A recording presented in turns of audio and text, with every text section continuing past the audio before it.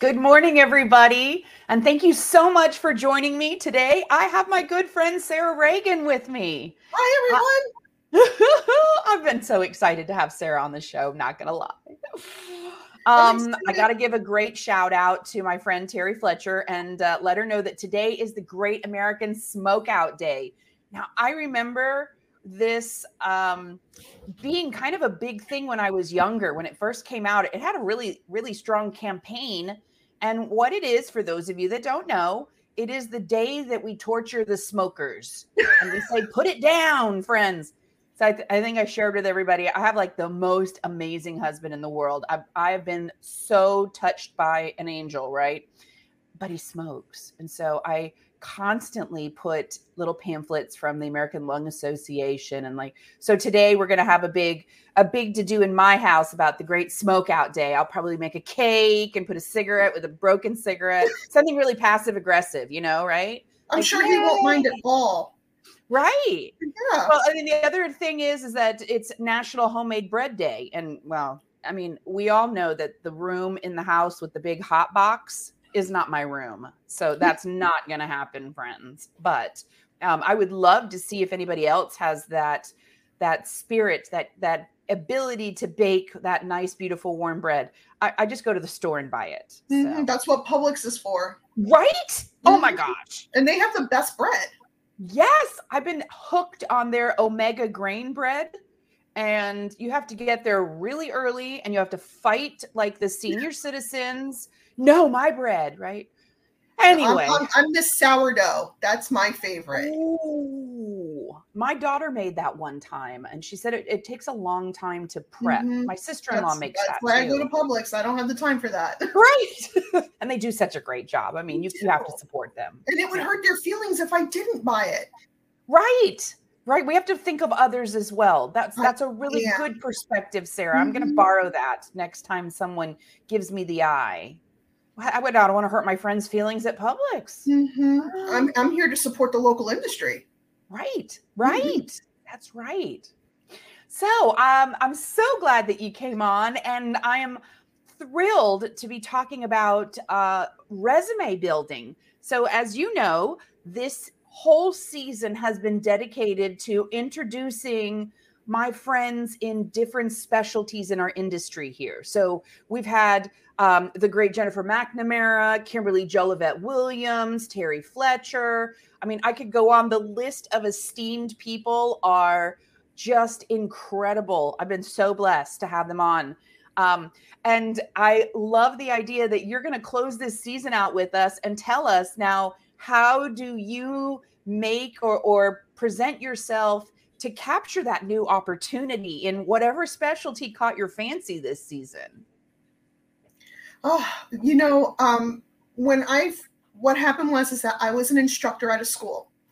And I noticed that a lot of my students were having a hard time getting even to the interview portion. And they would come to me and say, Miss Sarah, I don't know what I'm doing wrong. I'm applying to all these jobs. I just got my CPCA. I'm not even getting phone calls. I don't know what's going on. So I said, well, let me look at your resume and see what you're sending out. And then when I saw what they were sending out, I went, ooh, okay, I might have an idea of what is going on here. And so I started helping them, trying to better present themselves on paper, which for some people, just because something is up here and you're good at it, doesn't mean that it presents well. And I say on paper, but we all know it's online. It's a document online, but I'm over 40, so it's on paper. Right. And I was just noticing, like, you are so smart and you're so capable, and this does not show how smart and capable you are.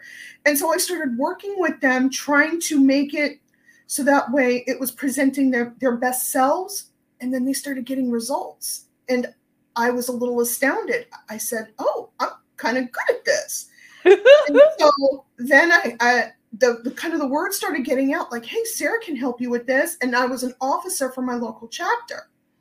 And so then all of a sudden my chapter members started saying, hey, your student told me you're great at this. Can you look at mine? And I was like, I guess so. And then I'd look at theirs and go, oh, I got to fix that. And then they would call me back later going, hey, I got that interview and it went really well and I got the job and I was so excited. And then once that starts happening more than a couple of times, you start to think to yourself, am I missing out on an opportunity here? Mm-hmm. Not only to help other people, but to also do wonderful things for myself. And so I talked with my husband and I said, listen, I'm thinking about opening up this resume business. And he said, well, good, it's about time. He's like, you spend enough time working on these other people. I love that. You know, he's like you said, you know, the great encourager. Right. And I said, okay. And so I started researching how to open up a business, how to make a business plan. Everything that I have learned has actually been from either LinkedIn or Indeed or even Facebook. Sometimes I have gotten some great advice. Of course, you have to weed through some weird things too. Yeah. You know, everyone has an opinion, so you have to that's just discernment. You know, that's a big thing in having to read something and go, okay, is this valuable or is this crap? And so, you know, I learned how to do that, and it was a slow start, which I understood, but now I'm so blessed by it. I've helped a lot of people. I've gotten some great feedback, and I look forward to it every single time when I have a new consult and I get to talk to someone. And I've met some great people that have had specialties that I didn't even know about. And I learned to research those things too. And so considering that we are medical coders and billers, research is already the name of the game for us. So it has been nothing but a blessing and an honor to be able to do that for people, to get their information and to put it on a document that shows them at their very, very best. So that way they can go on with their lives and get that great job. And not just a job, but a career and something that they love to do, that they can wake up in the mornings and not be like, oh, not again. We were just talking about that, Sarah, weren't we, offline? We're so blessed to be in an industry that we absolutely love. And you get to see other people that have that same passion and help them make that passion shine through their resume process. That's incredible. And it's sometimes it's a little difficult because I've read some articles online, and I've heard this too, is that human resources and hiring managers spend less than 10 seconds reading someone's resume. And you're thinking to yourself, I just put all that work into it and you took 10 seconds. And so you really have to grab them instantly from the very start. And that's why I do things the way I do when I'm putting these resumes together. I have found a formula that I feel works, at least for us in our field. Wow. Well, my son is not in our field, but I'm definitely going to give him your number. Absolutely. He has a job, but he doesn't have the passion for the job that he's in, and he's looking to the career. You know, he went to school, he got his degree, he's struggling to present himself. I mean, it was easy. I think maybe back in the day, it might have been a little bit easier because the first thing they would do is bring you in for an interview process and, you know, give you the opportunity to sell yourself. Now with the internet, they're looking at those resumes first and judging whether or not to even bring you in based on what they're seeing on paper. And so it's so important that just what you said, what is that bam that stands out that gives them the impression in those 10 seconds that I got to meet this person.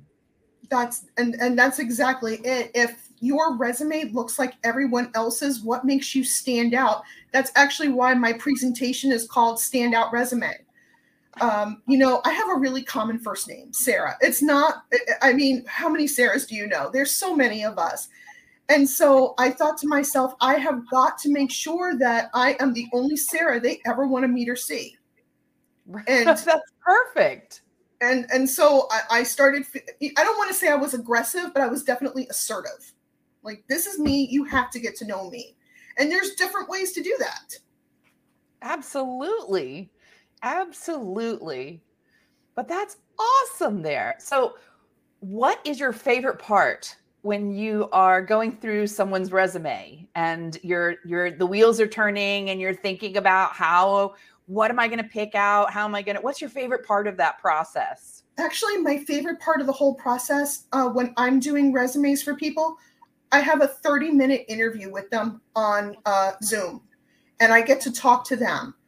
And I ask them, what are you passionate about? What do you want to do? What do you not want to do? That's a big one also. And a lot of times they'll tell me, well, I don't know how to do this. And when I ask questions, all of a sudden I will say, yes, you do know how to do that. And the shock on their faces where they're like, I can? Yes, you can. You absolutely can. I just recently did an interview with someone where she told me that she had no idea how to do any outpatient procedures, but she was an emergency room coder. And I said, you do procedures all the time. I said, do you not tell people, help people with taking off casts, putting on casts, taking INDs, repair. And it had never occurred to her that that was a surgical procedure. Gosh. And I said, you absolutely know how to do this. And I said, you are cutting yourself short. And so when I put her resume together, I made sure that all of those were in there. And I mean, this was just fairly recent, so I haven't heard back from her yet, but I'm truly hoping that she finds something that she loves.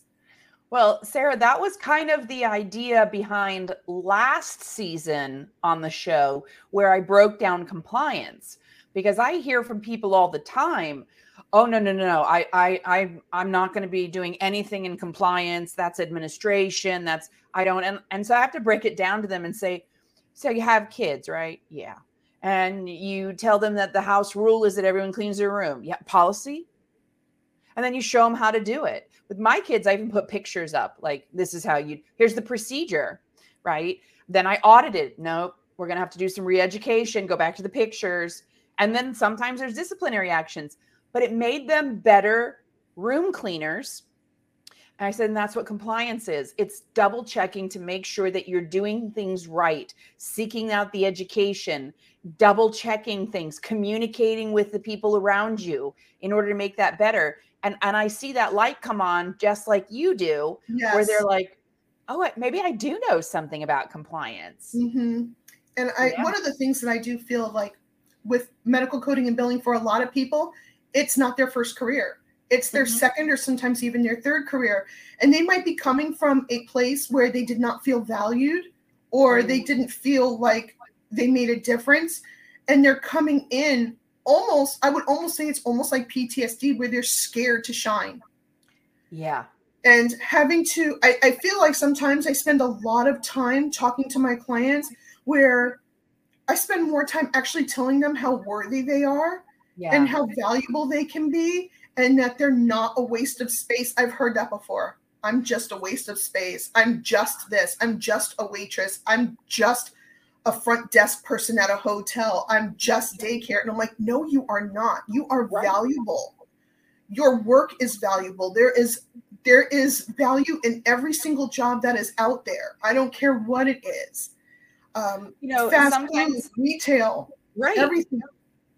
But sometimes, Sarah, I think that people find themselves in a position where they are working for a boss rather than working with a leader.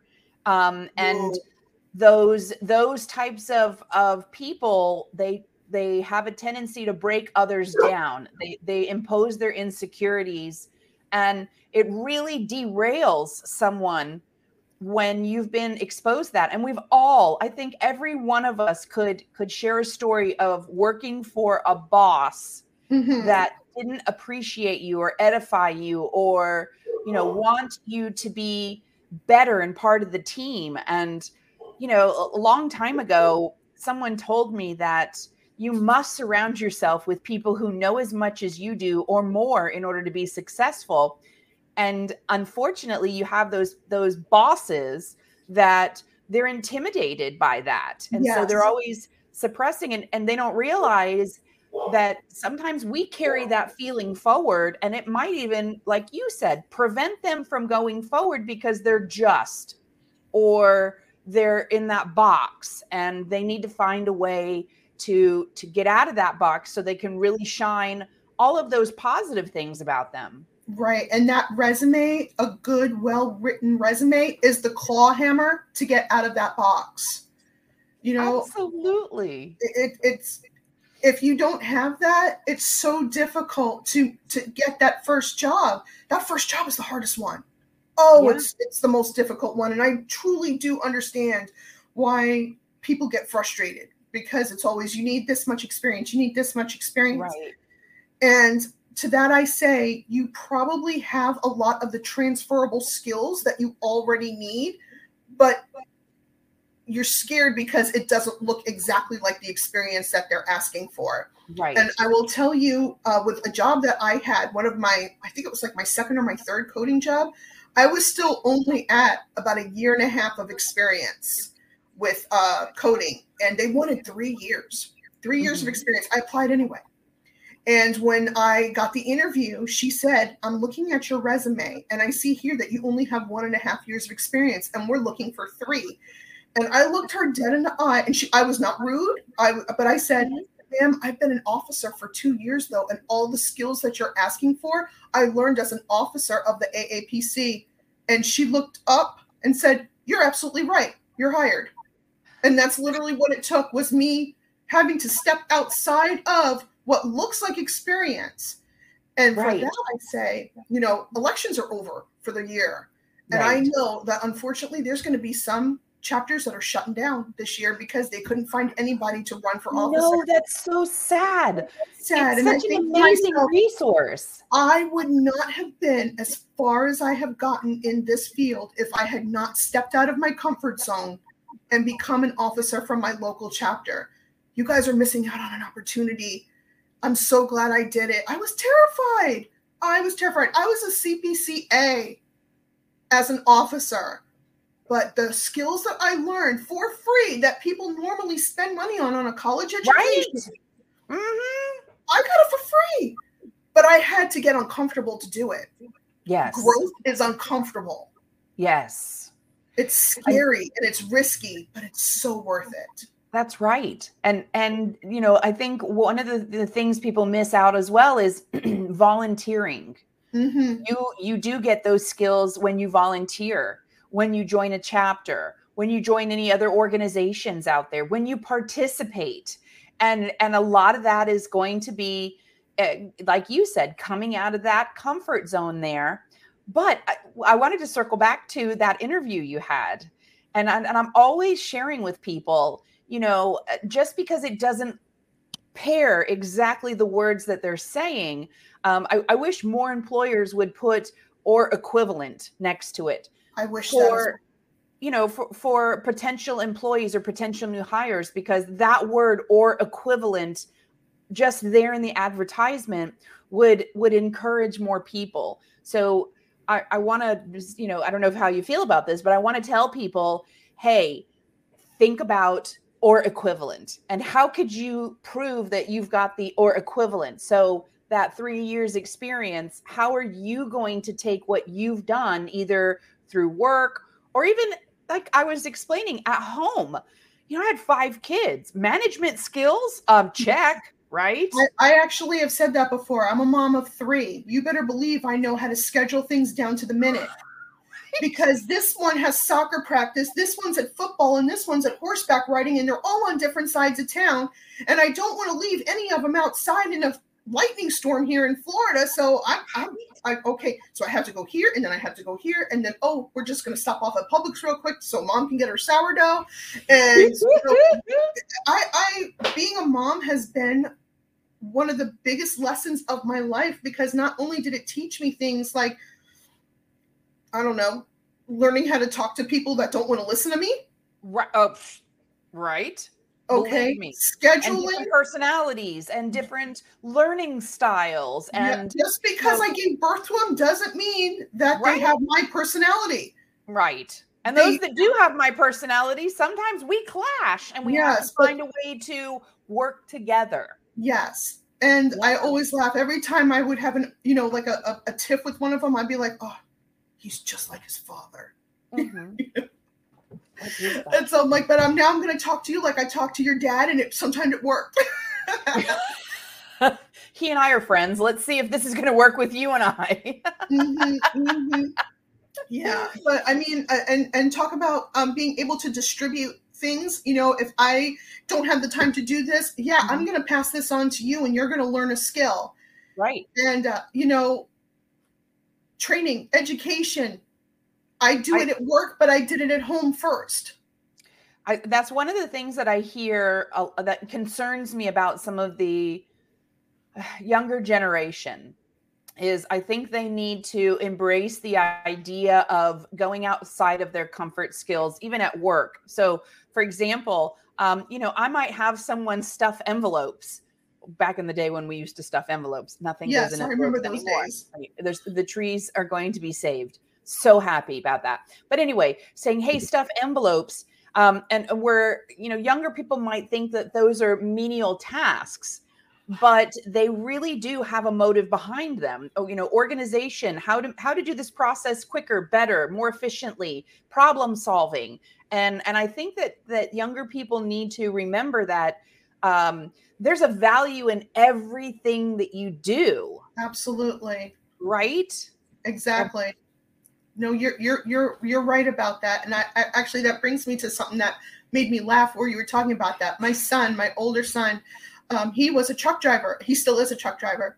And he was delivering a load to an elderly gentleman. And the elderly gentleman handed him a check and said, I need for you to fill this out. My son was 24 and he had never filled out a check in his entire life. And so he called me, the old lady. I was like, Mom, this guy wants me to do this and I have no idea what I'm doing. And so literally right there on the phone, I had to show him how to fill out a check. And it's just funny things like that, we miss out on in a day of such digital things. And sometimes it's okay to go back and learn some old things too. Yes, so absolutely. We had a great laugh over the whole check thing. He was like, I didn't even know what it looked like. That's incredible though, but it's true because debit cards and credit cards. It's a whole different world. I mean, it is. I have a very limited number of checks. And I'll be honest, the last time I ordered checks was probably 2 years ago, 3 years ago. Same. Like we have different ways of doing business now, which I love. I'm not going to lie. I do love being able to do all my online banking and things like that. But, there is still a skill that's needed. Yes. I found it funny that in most of our classes that we're teaching for AAPC, somewhere embedded in the information is telephone etiquette. It's still part of, and not only AAPC, I also teach phlebotomy and IV insertions at a local college. And there's a chapter on telephone etiquette there as well. So there is still some old school lessons that are being taught and that are so very important. They are very important. And I do want to remind a lot of people that it's those people who are generally in the position to be hiring. Mm-hmm. It's very, very common, people my age and older, that, so just kind of keep that in mind, that telephone etiquette is still important. We still have to speak to our patients. We still have to speak to our providers. We still have to speak to insurance companies. If we're educating people, that telephone etiquette comes right through when I'm doing a Zoom call. It has the same transferable skills. That's right. And you hit it. Transferable skills. Mm-hmm. That goes right back to what you were saying. You probably have areas that fit the job posting that you don't even realize. Yes. Customer service could equal to telephone etiquette if that's what the role is. If it's an insurance verification specialist, telephone etiquette is number one on that list. It absolutely is, especially when you're on hold with an insurance company and you're starting to lose your patience. Yes. I actually, before I became a coder, I did authorizations and referrals for a hospital for 14 years. Whoa. 14 years. Yeah.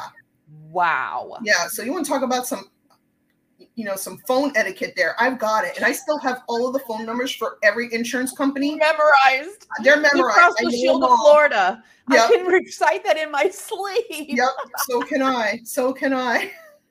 727-2227. Yep, that's right. And I also remember having to call Blue Cross of South Carolina, and here I am from New York.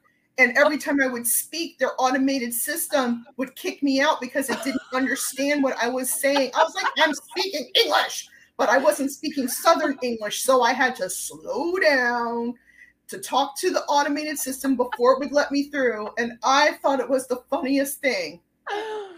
Somebody recently posted on LinkedIn a meme or something like that of a man with his eyes bulging going, customer service.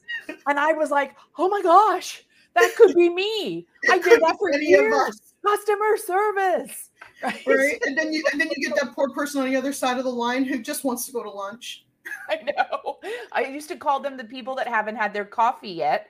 Just hang up, just say thank you, hang up, and call back. And someone else who's had their coffee probably can help you today. That's right. That's why we do this. Mm-hmm. Mm-hmm. So what are some of the biggest challenges that you've seen, with developing resumes for people? What are some of the things that they could do to make it easier for you to make them shine? Okay. One of the things that I have definitely noticed, and again, I'm going to be mostly talking about medical coding and billing because that's what we do. Right. How many people do not even say on their resume that they're a CPC? Really? Really.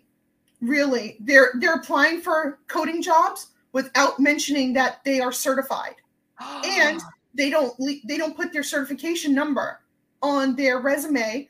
And so you know as well as I do how easy it is. You just pull up the AAPC website, type in someone's last name and their number, and you can see how long they've been certified and if they're in good standing. If you don't do that, they're just going to keep going to the next person because why bother? That person's probably not certified, so I'm just going to go on to the next person. I'm so shocked to hear that. I have been shocked to see that. I thought to myself, that seems kind of obvious, but I think people get nervous and they're scared. And a lot of times, here's another one, they come across a fantastic job and they don't have a resume ready. So they make something up in 30 minutes and it's not good. Even when I'm doing people's resumes for them, I don't do them in an hour. It takes me a couple days because I set it up, I walk away and I think about it. Which word should I use? Which part do I do first? Because they're not always the same. Right. And I do have templates that I use, but I switch them around, for each person. And I don't just crank one out in 30 minutes and go, okay, here you go, bye-byes. No, it takes me a couple of days to think about it. And sometimes I'll have to walk away from it and kind of chew on it for a bit. So if you're doing it really quickly, it's not good. And one thing that I do also recommend. It's not good. I love that, Sarah. It's not good. I also want to tell people one thing is not to depend on your memory for all the awesome things that you do during the year. I really suggest opening up a document in your laptop and just naming it, saying, mine is called Sarah's Job Skills. And every time I do something new or I attend something or I obtain a new certification or I went to a class, I write that down.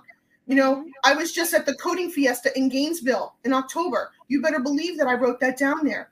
Was a presenter at Coding Festival or at the Coding Fiesta. So that way, when I finally do take the time to sit down and work on my resume, I'm not trying to remember what I did all year. Everything I've done is in that document waiting for me with the date. So that way I don't have to. Best advice, Sarah. That way I don't have to scramble and think because if I'm working on my resume in November, here we are, it's November 17th. And what if I started training new employees back in February?